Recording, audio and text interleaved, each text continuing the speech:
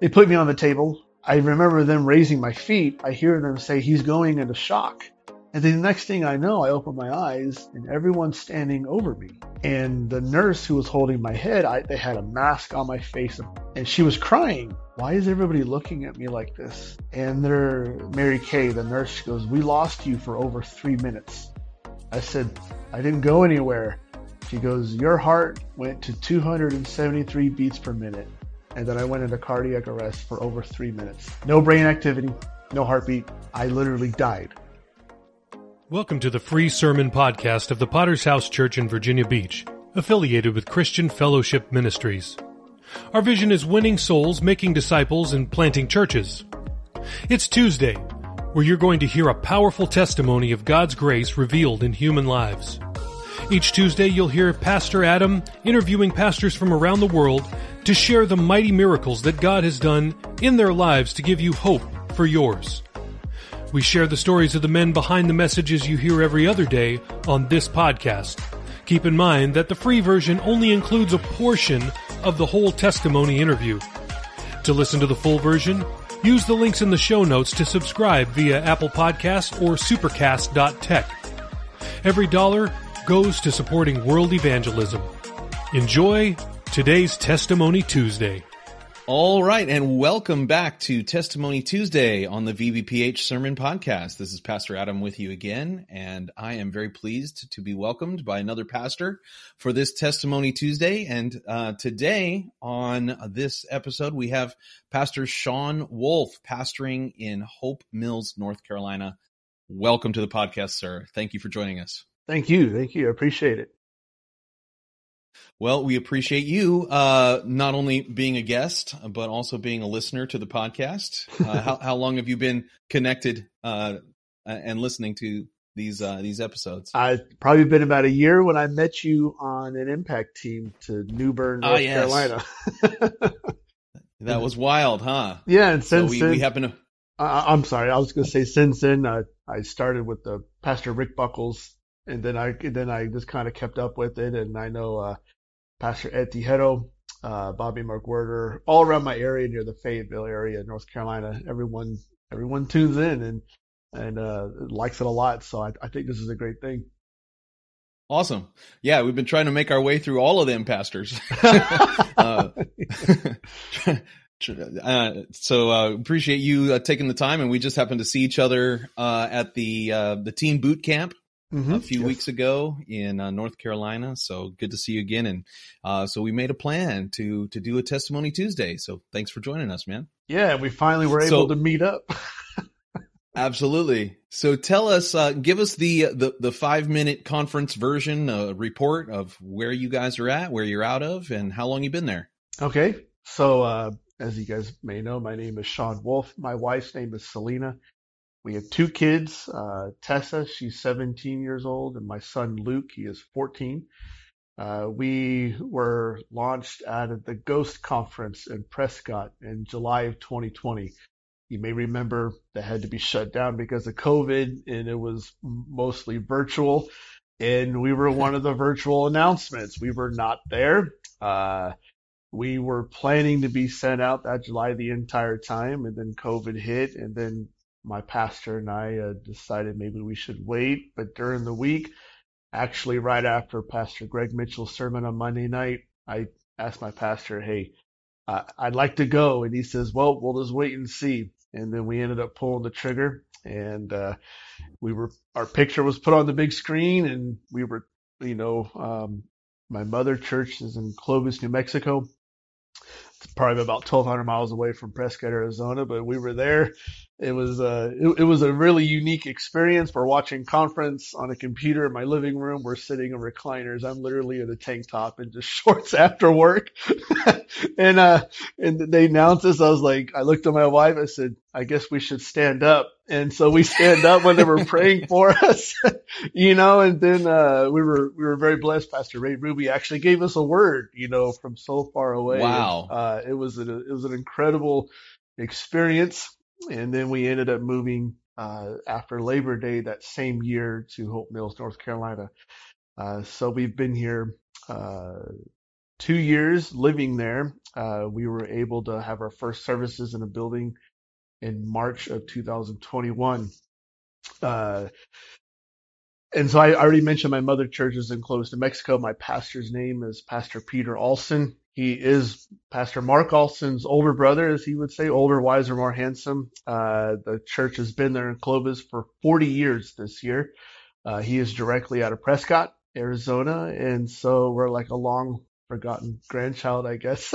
Everyone's like, where are you from? And some of these churches in the East Coast have quite a lineage. And I'm just like, Clovis, Prescott, that's it. And they're like, that's it. I'm like, yes, that's it. And so, but we love it on the East Coast. And God's been really, really helping us, to get some certain things out of the way.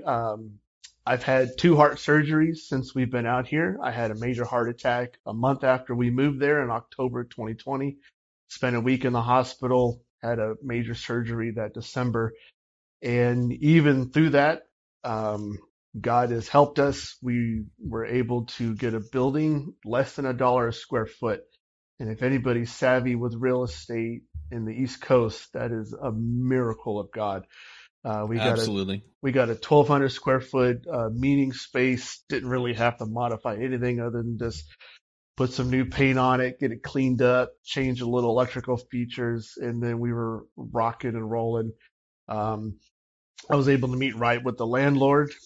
He was allowed us to get in, and so we're paying less than $1 a square foot for 1,200 square feet, and it is more than adequate. Hopefully we can outgrow it. Of course, that's every pioneer pastor's dream is to get out of there with enough people, but been very, very fortunate with that, and very blessed to have some very good friendships that we have forged. I mentioned Pastor Rick and Kathy Buckles are in West Fayetteville.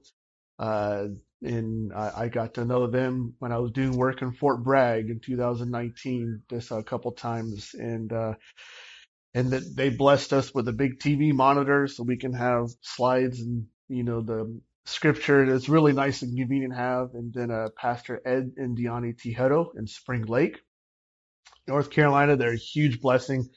In fact, Pastor Tejero gave me the pulpit I have, and on our back wall, the panels, it's that one graphic design that it's the world map with a preacher with his Bible held up, and it has the scripture there, and they just gave us those. And then we've also got to meet Sean and Arsene Duckett, who are now missionaries in Guyana, and they gave us cloth padded chairs. So we were literally with the metal chairs for like 8 months, and we just happened to be going up there for revivals every now and again whenever Pastor Duckett was having those. And then he was, giving, we're at fellowship, and he's, we're getting total remodel. And I asked a very simple question. I said, so what are you going to do with the old chairs? They're black, they're cloth, great shape. And he goes, I don't know. And about a month later, he called me up. He goes, do you want them? I said, yes. Are you sure? Yeah. I'll try to buy them. He goes, no. Me and Pastor Suspansky, I think is what he said. We're talking about it. And well, long story short, we were able to get those. And so God has just furnished us. We've been working with some converts, praise God. And then there's, of course, some others, just the ebb and flow. Some may come, some may go. But it is nice to go to church on Sunday morning and preach. And, amen. So we're just really laying in. One of the last little tidbits of my 5, maybe now 6-minute testimony is, we were invited to the high schools, through someone at the Spring Lake Church. She's a counselor, works at a high school very close to our church. Long story short, I may not have a 180 ministry like concert and drama every Saturday night, but what we were able to work out with the Cumberland School County is to be certified as an adult mentoring service for high schools. I'm allowed to go to 4 high schools all around where we live and where our church is at. And for 1 hour every afternoon, 1 day a week, I can go. We could set up, we're calling it 180 Ministries, 180 Life Skills. And the kids can come to where I'm at in the classroom, and it can be anything. I can do Bible studies. I could do sermons. I can do even healing crusades, maybe not big, like a big stage or anything, but they've given me permission to do everything I want to do. And so Wow. we're really thanking God. I've already got the background checks. We're certified volunteers. We're going to hopefully do our first one next week when I'm back home from this business trip, and really get the youth, because they're really, really hurting. So we're really trying to reach them where they're at. You know, they may not come to us, but hey, if I can get to them, I will. Wow, that's powerful.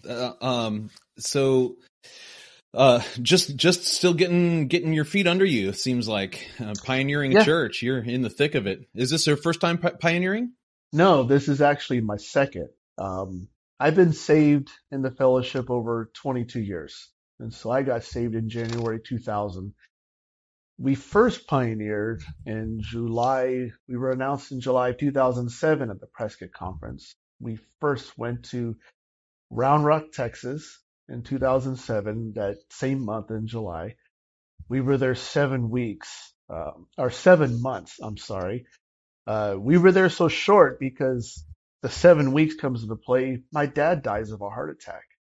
Right, because I moved back to our hometown.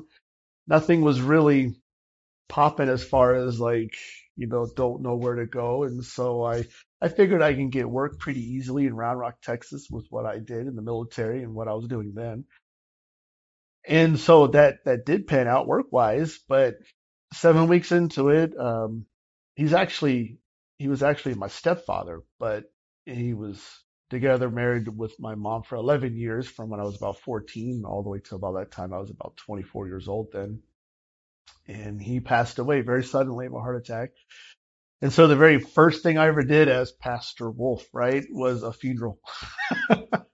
And I remember my pastor telling me not to do the funeral, but I really wanted to. But I did that, and really nothing else really happened. A lot of wind got knocked out of my sail, so to speak, to be very honest. And but I stayed. I stuck with it, just do what we always try to do. But after 7 months, it was virtually impossible to get any kind of building. None of the hotels were allowing me in. None of the schools would allow any place to kind of meet. We were having no luck having anybody come to the house for any kind of Bible studies. I mean, like, nobody came. And so my pastor and I were speaking. It was about the holidays, and I was like, Pastor, I don't know what to do. I don't know if maybe it's best that we do come back for redirection. My pastor's like, no, maybe let's just try to move you. And I'm like, move me where? And he goes, pick any other city in Texas. Texas is big. Yeah, sure is. He was serious. And so I was like, okay, let me think about it. So I started praying about it. And I think, okay, I don't want to go south, because South Texas is covered, Pastor Richard Ruby, the San Antonio, there's every city, but not so much north. So we ended up going to Tyler, Texas. And we were there from 2008 to about December 2009. We had some really good early success, but I lost my job, and I think it was December 2008, right when the housing bubble collapsed. If everybody can remember that. So I'm at a city of about 150,000 people, and like 10,000 people all got laid off. So we're all looking for work and jockeying for entry level positions. And I ended up not having a job for 13 months. And it was way too long. And that pressure, that void of personal finances and everything else that had already happened just ground me down. And then I literally called my pastor. I was like, I quit. I'm about to quit everything, but I quit. And so he switched us out with very good friends of ours, Dwight and Marie Schuler. They're now missionaries in India, as a matter of fact. And we went back for redirection. So we ended up moving back like 6 days before Christmas in 2009. And then I got a job at a dealership and just tried to live a normal life, and was there, it's about 10 years until we got launched back out. Wow. Okay. Well, I've already got a ton of questions for you. Oh, okay. Well, hey, by all means. But I want to kind of put it in order and kind of go back to the beginning. And as we love to do, we want to hear about your background and how you grew up and where. And so talk about your family life and what was it like growing up for you? Okay, so I'm 41 years old. My birthday's in July Me too. 2nd. Hey, it's a good age, right? Me too. No, just kidding. And so I was born and raised in Miami, Florida. My dad left when I was 6. Actually, I stand corrected. My mom left my dad when I was 6. And it was very hard because my mom very quickly, at least to my 6-year-old mind, got together with another guy, and his name was Rick, and they were together 7 years, till from when I was 7 years old to 14. He was deaf, born deaf, 100%, both ears. He was 6'3". Wow. And he was half Apache, and I don't know what else, but very big man. He was a very violent man. He was a drug abuser. He was an alcohol abuser, and he beat up my mom and myself. And so he didn't really get physical till about the last year and a half, 2 years.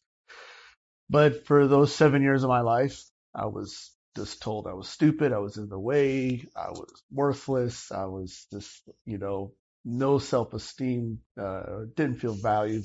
Didn't feel loved. My mom, God bless her, she did the best she could, and my mom's an awesome mom, and even through then, it was just now learning the dynamics of what people go with in abusive relationships. I imagine she felt very, very stuck. He was much stronger than any of us. Like I said, he was a very big guy, muscular guy, and but also very violent. And from my exposure of those 7 years, God love you guys, the deaf culture, that seems to be a common theme. Because I would imagine with those with that kind of handicap growing up deaf, I bet they do feel rejected and, disowned, and so to speak. And, that kind of, the fruit's always bigger than the seed, right? And so for 7 years, it was a very violent part. We were in Florida, South Florida, till Hurricane Andrew came and blew our house away. And we were homeless for, I don't know, 3 to 4 to 5 months. And we kind of bounced around, and we ended up in Round Rock, Texas. My stepfather, Rick, he got a job at the Texas School for the Deaf, as did my mom. And so we ended up out there, and then I went to middle school and high school. I'm a band nerd. I still study trumpet after 31 years of playing.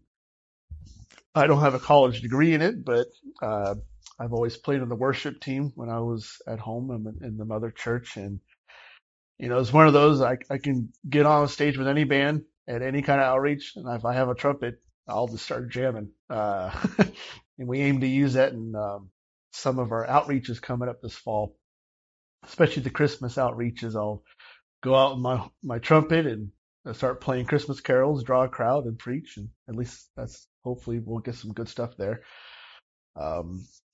And so when I graduated high school, I graduated in 1999, and I joined the Air Force. I wanted to get the heck out of where I was. My mom was married to Dan, the dad who died when I was pioneering the first time. We weren't really all that close, but he was a great man. He didn't drink. He wasn't violent. He didn't do a lot. How was she able to get out of that abusive relationship? When I was 14, I think it was the third time the police were called, and he was taken away in handcuffs, and there was a lot of sheetrock to fix in the house, and we were pretty beat up, and I think it just finally snapped, and we were done. I think a restraining order was put, if I remember right. I mean, I was 14. So I'm kind of filling in the blanks with my adult mind, right? But we were able to leave that, and it was very hard. My mom was working like 3 jobs. We hardly ever saw her except for the evenings, but things got better. I think God. You have siblings? I do. I have one sister. Her name is Ashley. She's 2 years younger than I. And then on my father's side, who I've, this in the past few years, really got to know each other, reunited. We were never completely apart, but this very destroyed, broken relationship. But on my father's side, I have a stepsister. Her name is Angelica, and then I have a half brother and a half sister. But of course, I don't put the step or the half in front of anybody. I love them a lot, and we've actually gotten really close over the past, I'd say, 5 years. Wow. That I've really made an effort to reconnect with my father. And so, but back to my high school days. Yeah. Or to answer your question, yeah, we finally just got away and he never came back. And so I have since learned that after that blow up, if you will, back in 1997, if I'm remembering right, he went up to Taos in Red River, New Mexico, and he died of a heart attack himself. I think that was probably 14 years ago, if I can remember correctly. But the best thing about at least putting that particular story to rest is I was saved maybe 3 years, and it was Easter, and I was so convicted. It was like God was really speaking to me. You need to reach out and you need to forgive him. There's a lot of anger there, a lot of rejection issues, right? I didn't want to do it, but it was like, okay, God. So Sunday afternoon, I call a few people and I find out where he is, and I think my mom knew somebody who knew somebody, and I got his phone number. And because he was deaf, I called the TDDY operator, and they phoned him, and I'm speaking through a TDDY operator back and forth, and he was really, really surprised to hear from me. But I said, hey, I forgive you. I want to make this right. I want to be right. And that was one of the hardest things I ever done until I had to forgive my real father. But at least for that part of it, it was a big stepping stone that I'm really, really glad I did. And so but yeah, that was a very, stuff that happened then really has affected my salvation life. If anybody who watches this or is watching even now who's done Pastor Greg Mitchell's Uprooting Rejection Bible study series, or Sunday school series, I'm sorry, it is worth every second that you watch that, because, a lot of my healing as far as my daddy issues, father wound, if you want to talk it that way, really began in 2015, but that's another part of the story. I'm sure I'll wrap around back to that. Yeah. There's a lot there to process and deal with. So when you were going through that and your early life, like before you were saved, how did you process that, or did you kind of just stuff it away? No, I was a very angry guy. The only happiness I found is when I was in the band, and I didn't have a whole lot of friends because I had a very big temper. Naturally, you think growing up with that, you just have I didn't know how to process. I was very sensitive. And so I just, nurtured a hatred for myself, and through that, I just hated everybody else. I hated the world. I hated, there was very, very few people. I can count them. I had the number of friends I had in high school. I can count them all in one hand. And, sadly, I'm not really in communication with any of them today, but I just did what every other guy would do. I went, snuck out, smoked a lot of pot, just tried to get drunk every chance I could. My mom had to get me from the cops at the police station a couple times, and I felt horrible for doing it, but I just wanted to go forget, and so I would sneak out. But in another side of things, I wasn't this really destructive guy or go looking for fights, but I really enjoyed the music I was able to do in band, and so I was in the jazz band. I was in a mariachi band. So in Central Texas, the Ballet Folklorico, the Mexican culture, love it, a lot of fun, and I actually, believe it or not, was in dance for the last 2 years before I joined the military. And I did the Ballet Folklorico. I did Latin dances like the salsa, the merengue, the rumba. I even got to learn a lot of Spanish. Forgive me, guys, I don't remember a lot of the Spanish. When you join the military, you don't speak it, and I kind of forgot all of it. But that was an outlet, was this music and that kind of art expression. But still, at the end of the day, when I was by myself, it was like whatever. I didn't have to keep up that front that I'm doing okay anymore. And this was really, really dark. And so when I graduated, I didn't want to hang around. I couldn't get into college. There was no money. We were barely making it as a family. This was just my mother, my stepfather, Dad, and my sister, Ashley. It was just us four. But barely making it. Dan, my stepdad, he was a contractor, general contractor, did painting, interior, exterior, sheetrock, carpentry. So I kind of learned with him. I liked having my own money. When I was at work, I was at work, but I just blew the money on stupid things like drugs and going clubbing or doing whatever other dumb thing I wanted to do. And that's when I really I'm going to join the military. I don't know what to do, but they'll tell me what to do. So I think I'll do that. It becomes a pretty good option for people who don't know what to do. Exactly. Thanks again for listening to the free version of the VBPH Sermon Podcast, where we post sermons on Mondays, Wednesdays, Fridays, and Sundays. We also have a premium version of this podcast, which posts sermons and interviews every single day of the week. So why would you want to subscribe? I'm glad you asked.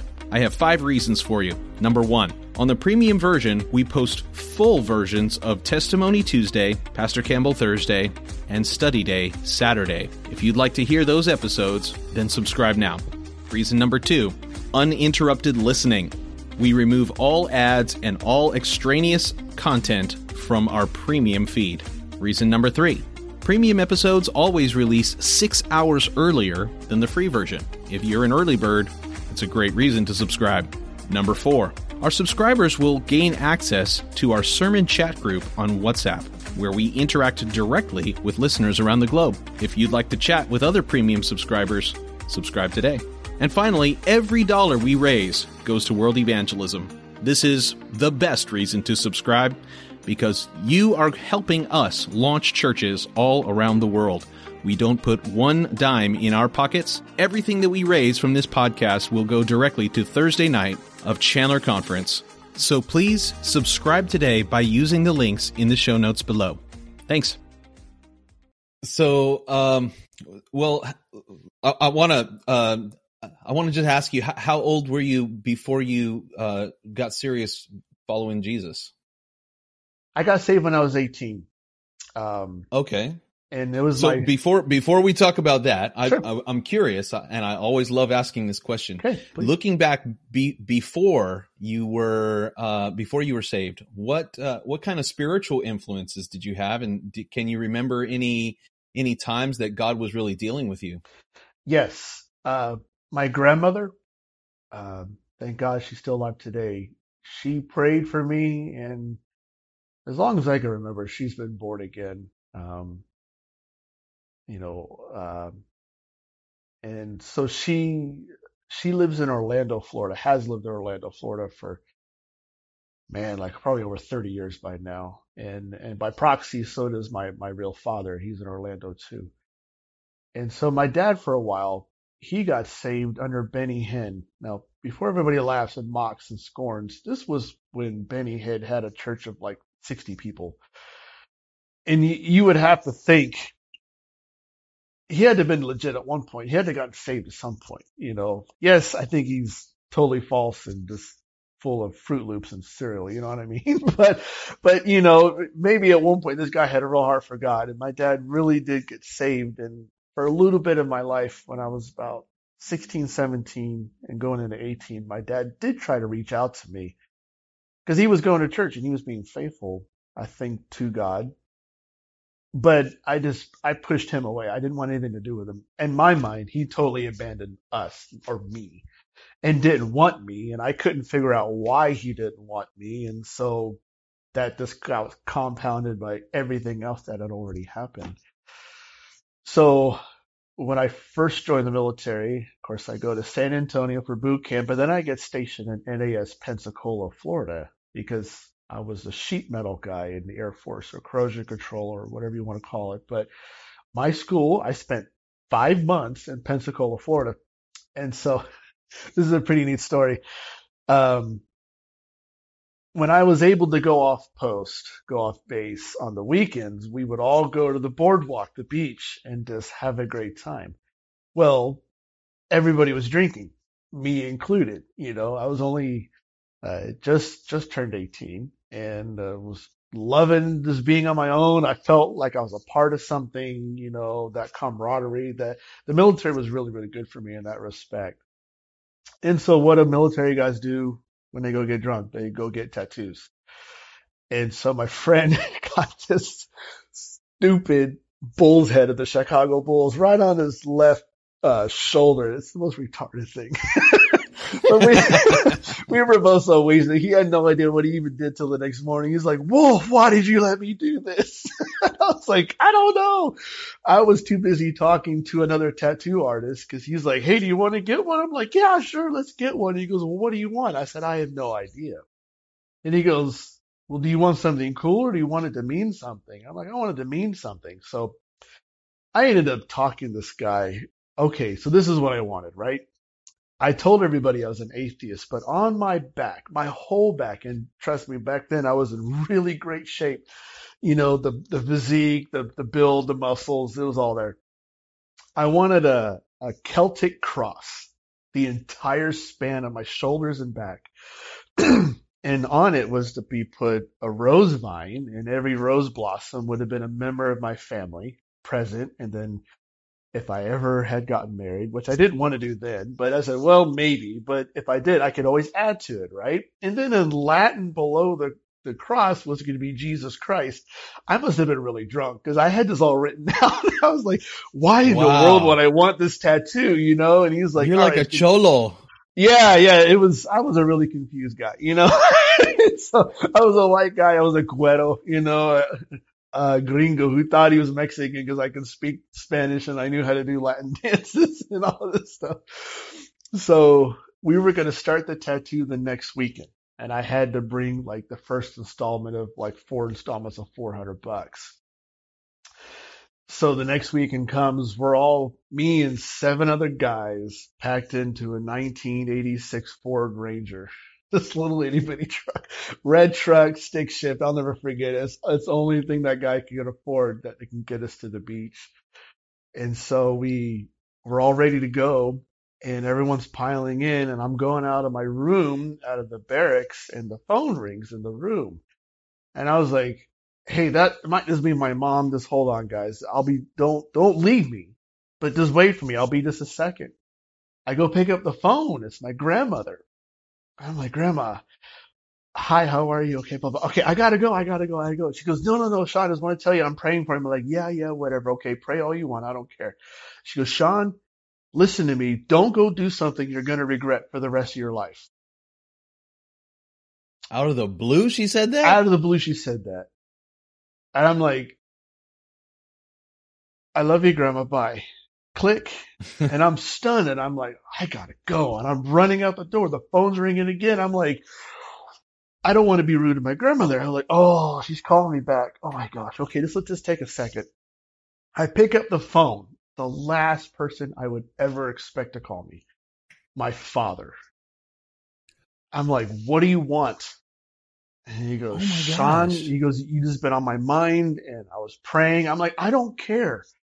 I gotta go. And he goes, Sean, I love you. I don't want you to do something you're going to regret for the rest of your life. And the phone about drops out of my hand, and I don't even say, I just hang up, and I run down to the outside where the barracks were, and my friends left me. I could not get a ride to the beach. It was an $82 cab ride from the base to the beach, to the boardwalk. I am furious, so mad. I'm like, they left me. I had a lot of choice words, and so I was angry. So what did I do? I go work out. nothing else to do on a Saturday. I'm stuck on a base. I'm on a Navy base. I'm an airman. Nobody likes me because I'm an airman. You know, the Marines pick on us all the time. It's not fun, right? And so I go work out. I go to the movie theater. I go to the PX, and then I just go back to my room. I had a roommate, and then we shared a bathroom. Another room had two other guys.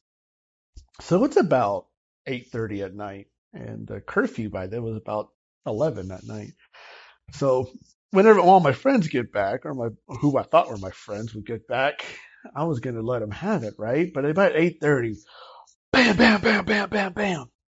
I mean, almost busted the door down. It scares me to death. And I get out, I'm just in shorts and a tank top, and it's my flight commander and two MPs. And I'm like, I didn't do anything. I was here. I didn't even leave the school grounds. I was on the school grounds. They go, Wolf, report to the office in 3 minutes. Yes, sir. I get dressed and I head over there, and there's, a major, a lieutenant, the senior master sergeant, the techs, the staffs, and the police and the detective are there. And I'm like, oh no, I didn't do nothing, man. And they go, where were you today? And I said, sir, I went to the gym I just told them my whole day. I was from this time to this time. I was at the gym. I went, saw a movie. And they go, can you provide us with the movie ticket stub? I'm like, yes, sir. And they go do so. So I'm like, I sprint to the room, get the movie ticket stub. And I'm like, here it is, sir. And okay, he checks out. I didn't sign out, of the barracks or nothing, And so like, all right, we asked you those to verify you weren't at the beach today. I said, no, not today. What happened at the beach? They all got arrested for underage drinking. And they got in a fight. Gosh. And two of them were in jail out of the 8 guys. There was 8 of us. And 2 of them were in jail for the night. And they all got busted. And a lot of them were busted for underage drinking. And so if I had gone, I probably would have been I surely had an Article 15, or maybe even completely kicked out with my past disciplinary actions already. And so, but the squadron, the NCOs, they all knew we were all running buddies. And so they knew I was doing the same thing. They knew we were underage drinking, but they couldn't bust me, but they busted. And so, ended up 2 of them that got kicked out of the Air Force, sent home right there. Everybody else had Article 15s, permanent, records. And I missed it. I was like, oh my gosh. And so, luckily they didn't discipline me. And the rest, I think I was there another month and a half, another 6 weeks. I didn't touch any alcohol because I knew they were watching me and I was not about to get in that much trouble again. And so the guy who had the truck, I said, well, you can't drive. Can I at least drive before you? So I was able to go on and off post as I wanted to.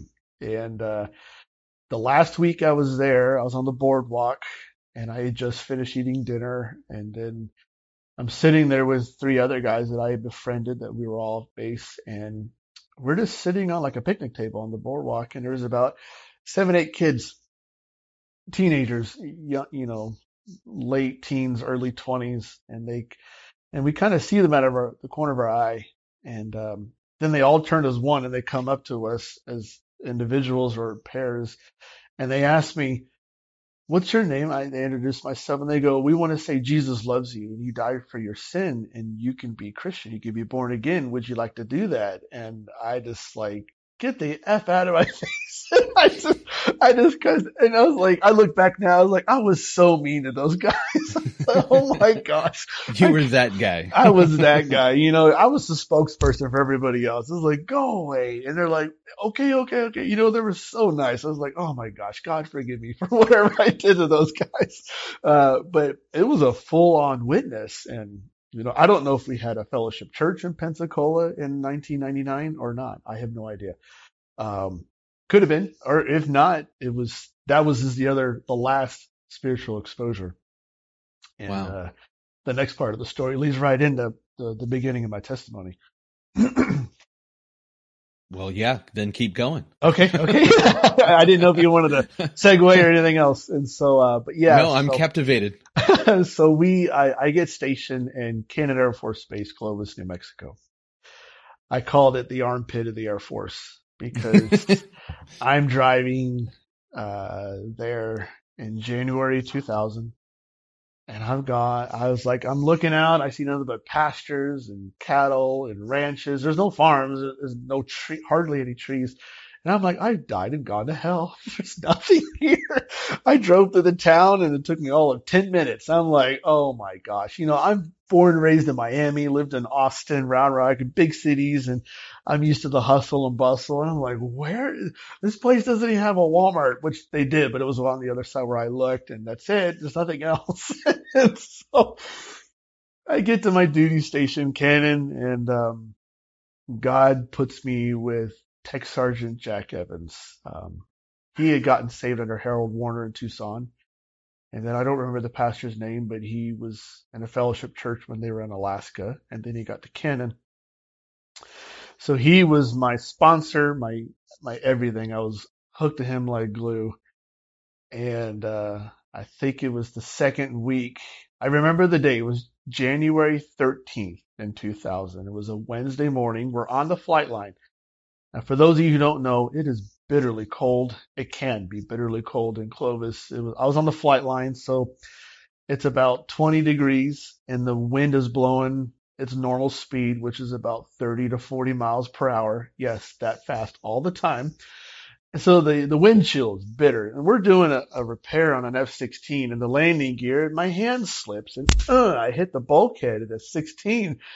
And I just do what any other normal guy would do, just let out a string of profanity. I was like, is that really hurt? And Sergeant Evans goes, Wolf, you need to watch your mouth. I said, F off. And I was like, oh. Bad move. I'm a two-striper telling a six-striper to F off. I'm like, oh my gosh, that's all I need, And so he looks at me full of love, patience, and compassion. And he goes, Wolf, you got a really big chip on your shoulder. You know that? And I just grumble. And he goes, tell you what, why don't you come to church with me? And I may forget this ever happened. I looked at him. I was like, you're on. I'll grin and bear one little church service. I used to go to churches when I was in high school for drug deals or for girls or for anything but the right reason, right? And so I go. And I'm smoking because I was a big smoker then. And I mean, I was into it. 19 years old. I was still 18. 18. Okay. Yeah. Okay. And, I had like cigars. I had a humidifier. I had a pipe. I had loose leaf tobacco. Oh, you're serious. I bought like $60, $100, $200 cigars. I had the clippers. I had the Zippos. It was a hobby and I really enjoyed it. So I'm smoking a big cigar, one of the most pungent, strongest aromas one I have, because I wanted it to be my smoke screen. Get it? My smoke screen. So I walk in, everyone's, hey, how you doing? You must be from the base. I was total clean cut military guy. You could spot me a mile away, right? And I'm just being polite. I'm not there to be stupid. I'm just there to do what he wanted me to do and hope he doesn't write me up with an LOR or Article 15 the next day. So I see him. I meet his wife and his 3 children, Jill, Jace, Jaya, and Jad. I still remember you guys.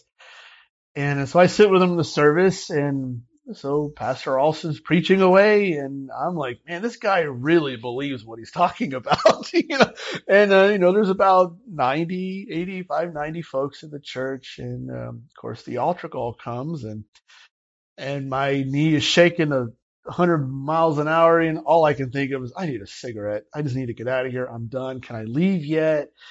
And just rejected the invitation. Nope. Not interested. Don't want any of this. And then, like our churches have, we open the service for everybody else. And then I'm watching all these people go to the altar, and I'm kind of really perplexed. Like, what is this? And I turned to Sergeant Evans. I said, aren't all these people already coming to this church and saved like you guys are talking about and already love Jesus and everything? And he's like, well, yeah. And I'm like, so why are they going to the altar again? If that's what this is what you do every time? And he goes, no, no, no, no, no. And he just explained to me this, maturing relationship. They're asking for forgiveness for what was dealt in the sermon, or they're going up there for Thanksgiving, or they're interceding for somebody, all the different, the dynamics of an altar call. And it blew, I don't know why, it hit me so hard between the eyes. I was like, no way. These people can't be serious, because all I'm thinking is this turmoil and violence and abandonment and all these things. And I was like, how could you guys even give this guy 2 seconds of anybody's attention? But I was struck by it, captivated even. And, so Sergeant Evans goes, Wolf, are you ready to get that chip off of your shoulder? And to this day, I don't know why I said it, but I looked at him. I said, I don't want to lie anymore, because everything I've been living was a complete lie. So I go to the altar, I pray, and I'm like, that's it? Yes, that's it, Wolf. What? I was like, no emotional moment, no heavens, no angels singing, no nothing. And I was like, nothing happened. And Sergeant Evans was like, well, if you meant it, you'll know. Okay. So I'm trying to leave, right? I'm ready to go, but God bless our fellowship. They just don't let a visitor go. So, hey, come over to the house. Come. And I'm like, you guys don't want me coming to your house, guys. They're so insistent. And they know how to tempt military guys. We'll give you a home cooked meal. And I'm like, anything's better than the chow or the defect. Please. Okay. All right. You got me. I'll come. When and, where, so on and so forth. So they finally let me go, right? I finally get to go, and I get in my truck, and like any smoker would, the first thing you do is you put whatever you're smoking or a new cigarette, you light it up and you go. And I put the cigar there, and I pop my Zippo, just like a trick you always do to try to impress people. And I'm sitting here, I'm going, okay. I haven't been tempted from smoking anything since. I was completely delivered. I mean, and like I said, I was into it. I liked it. I enjoyed it. And it was just like, it tastes like ash in my mouth, which is funny because it is ash. But, to a smoker, it's it's ash, I go one step further. I get everything out of my truck, and I'm holding back in 2000 about $80 something worth of stuff. Cigarettes, lighters, cigars, so on and so forth. And I go in the alley behind the church and I throw it in the dumpster. Nobody told me to do that. My pastor didn't preach on smoking. He nothing like that. And I'm walking away from the dumpster going, what did I just do? And I'm bewildered. I'm going back to the barracks, no music. The windows aren't, it was freezing cold. And I'm like, what the heck is wrong with me? And I sleep for like the first time probably ever. And a whole night's sleep. I get up, I go to work the next day. Do you have trouble sleeping up until that point? I did. Oh yeah. I had nightmares, would wake up all the time just in fear of being hurt or abandoned or threatened some way. So yeah. I never. So that was meaningful to you, that you had a peaceful night of sleep. Yeah, and that's what was really spinning my head when I went to the shop, because this was a Wednesday night service I went to. So Thursday morning, I'm working on an aircraft part. I'm doing something, and then smoke break, and I habitually put everything down, and I'm walking out to go outside, and I'm slowing down. I'm like, I don't want to do that. I don't want to go back. I don't want to do this. But I was stuck. I didn't know what to do. And I'm trying to think of something because it's a free break, right? And Sergeant Evans comes out of the office. He was the shift supervisor. He goes, hey, Wolf, you want a Coke? And I'm like, yes. Did an about face and kind of hung out with him for a few days on the breaks until I can not really have to be with him.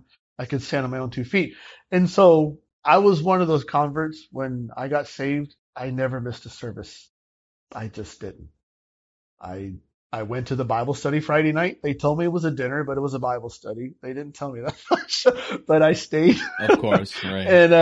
And then I kind of just began making friends for like really, I was afraid to do that. You know, I had fake friends in the military, all those running buddies I had that I shared with, I never really considered them friends. Like, will you help me with something? Or I'm scared. Can you help me? I would never go to them for anything. It was just, we hooked up because we outnumbered some of the Marines and we wouldn't get beat up. So, but that was right where the living for God began. Wow. So, okay. So I'm curious about what you said when you noticed that the rest of the church was going to the altar call, and you were captivated by that. I'm just, what do you think about that was so noticeable by you? To me, it spoke volumes to me that they did what they said they would do. I don't remember the sermon that Pastor Olson preached. I don't remember what it was about. But, having been saved in the fellowship over 22 years, you just hear these reoccurring themes that God isn't this isn't some religion thing. It's a relationship. It's a continuation. It's a lifestyle. It's a connection that we have with the God of the universe. And what I was seeing all that, I didn't understand any of that, but to directly answer your question, right then and there, I was like, these people really mean what they say when I am a Christian, that Jesus saved me. Authenticity. Yes. That's a great way to describe it. And, because when everybody was shaking my hand and asking what I was about, they were always throwing bits of their testimony in there here and there. Oh yeah, I used to, be in the military and I was just raging wild. Some of these people like Dave Bias, him and his wife Andrea, they're now in Moore, Oklahoma. He works at Tinker. They were stationed there at the time. There's lots of people just were talking about all these connections that they had with people. Oh yeah, I know people who are in our fellowship, and I was like, what's the fellowship? And I had no idea. I was like, this is just one church. I had no idea it was bigger than that. But the fact that they welcomed me and embraced me in, despite me knowing me, but them not knowing me, I was like, you guys are crazy, a special kind of crazy. But again, that altar was, I think I had enough sense to realize that, okay, that first part was for sinners. The second part is for Christians. That was clear to me. That was not a confusing point for me because I heard him say it, okay, you can still get saved. This time is not up, but Christians, if God has dealt with you, come to the altar and speak with God, to spend time with God. And they were doing that. Mm-hmm. And that bewildered and captivated me because like when I told Sergeant Evans, I don't want to lie anymore. I was always faking it. I was always giving the appearance to the world that I had it all together and that I could hold my own. When the reality was, I was one scared little boy. When I said I had the first time I slept, is because of those nightmares. It's because of those tears in the night. I'd just be up all night thinking, going, what could I do different with this person or this circumstance to get what I want? Because I was all about me.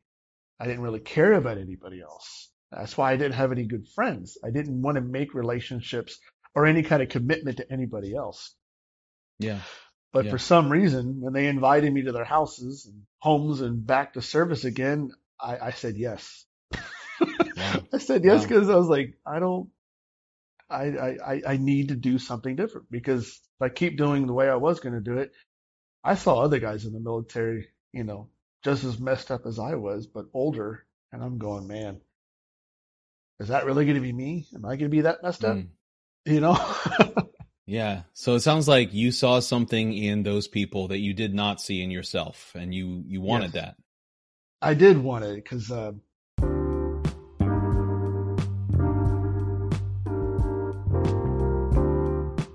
You've reached the end of the preview of this Testimony Tuesday episode. If you want to hear the second half of this interview, please use the links in the show notes to subscribe. You'll get daily sermons, full testimonies, and an interruption-free listening experience. And every dollar goes to world evangelism. Thanks for listening to this episode of Testimony Tuesday on the VBPH Sermon Podcast.